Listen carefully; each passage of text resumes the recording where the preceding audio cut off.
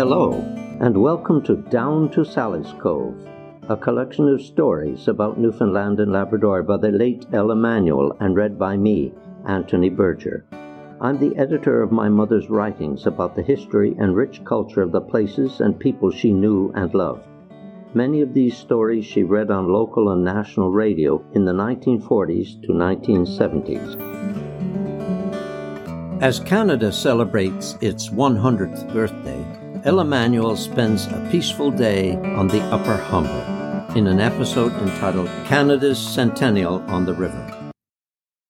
With my first grandchild now born, I imagine how his children and grandchildren would celebrate the end of Canada's second century.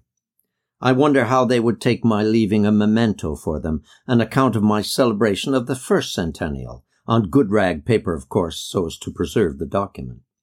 They would all then marvel at the old days when one woman could own half an acre of earth and a house on it.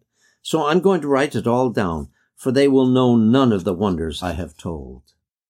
In July 1967, as Canada celebrated its 100th birthday, I drove with two friends through the heart of the Great Northern Peninsula.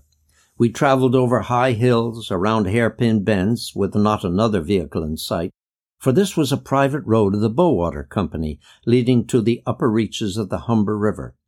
Down this floats pulpwood for 100 miles or more to the paper mill in Corner Brook. On the hillsides, the spruce and fir grew tall. This was second-growth timber, for this part of the country had been logged when Canada was less than 50 years old. The road was lined with aspen, birch, and maple. The sun blazed down, and we reached the road's end. A chain at the entrance to a bridge over the dam was lifted by the caretaker, and as I stepped out of the car, he said, "Shush!" and pointed upstream, where a giant bull moose was dipping his nose into the water. He drank, lifted his magnificently antlered head, with water streaming off his muzzle, and ambled slowly up the bank. "He comes down here every evening for a drink," the caretaker said, "and he's as tame as a puppy." He talked about the river, no salmon yet, but plenty of trout, and about the people who came to fish. There would hardly be anyone yet, so we wouldn't be disturbed. The caretaker helped us load food and gear into a big dory, attached the outboard motor, and chugged us upriver. We threaded our way through the rocky channel, the water ahead all purple and gold, the wake behind tinged with pink. Half an hour or so upstream, we came to an island on which stood one of the last remaining aboriginal pines, all spread out on top like an umbrella. We drew up at a neat little wharf and unloaded before a lovely house, the like of which you wouldn't believe on a little island in the midst of a remote river. It stood on a rise surrounded by fruit trees and flowering shrubs, all brown logs and blue trim, and enormous windows. Inside it was even more astonishing.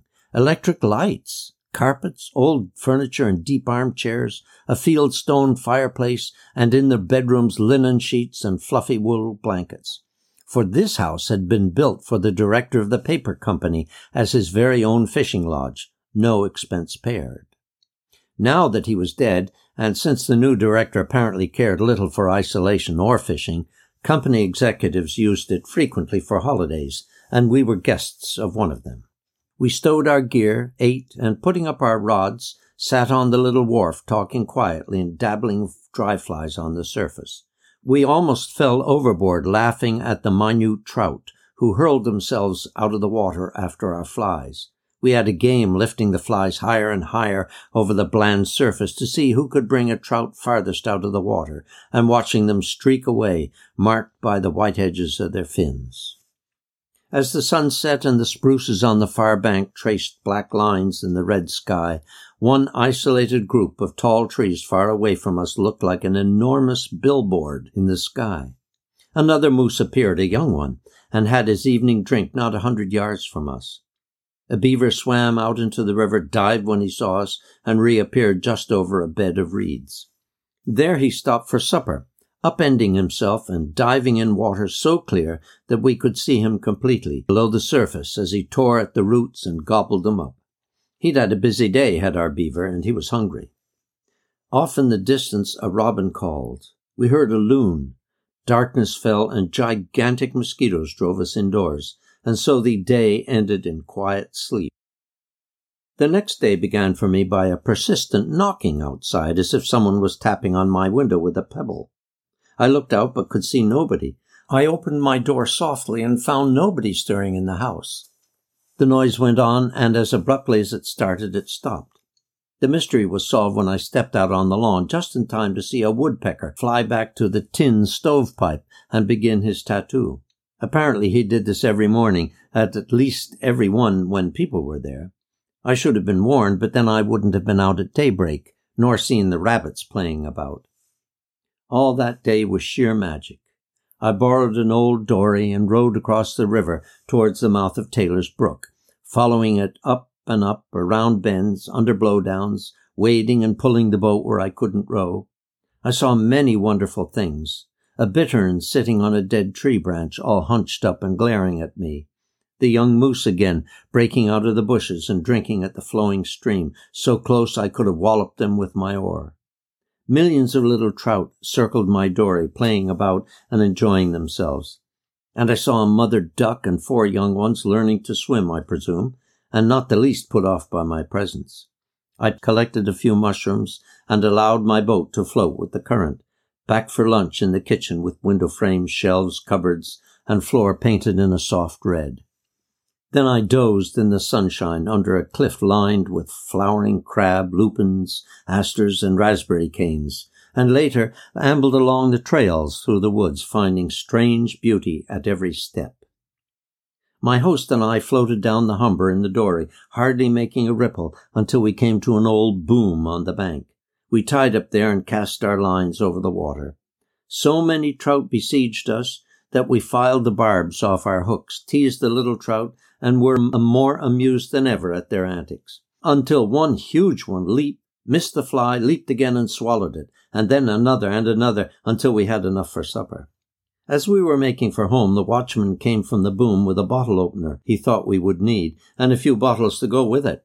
He told us, "I took the General down to the lower boom this morning." The General was a Corner Brook doctor who haunted the river. "And did he ever get some trout? I thought I'd have to kill him to get him out of there." As the evening came, the sky grew pink, its reflection in the still water perfection. The sun went down in a heat haze with one cloud streaked across it, slowly down, 3/4 showing, then a half, then a quarter, until finally only the tip of the golden ball. The birds stopped singing. The beaver returned to fill his stomach and give us a show. A flotilla of ducks crossed the river, led by Mother, like a full-rigged schooner. The loon let out one lunatic giggle, and a late thrush began her exquisite song. The mosquitoes settled down on us, and we went inside to eat our birthday dinner. It was July the 1st, Canada's Day. What a feast it was! The fresh trout elegantly cooked, lobster as well, and fresh tomatoes and blueberry pie made from last year's picking outside the house.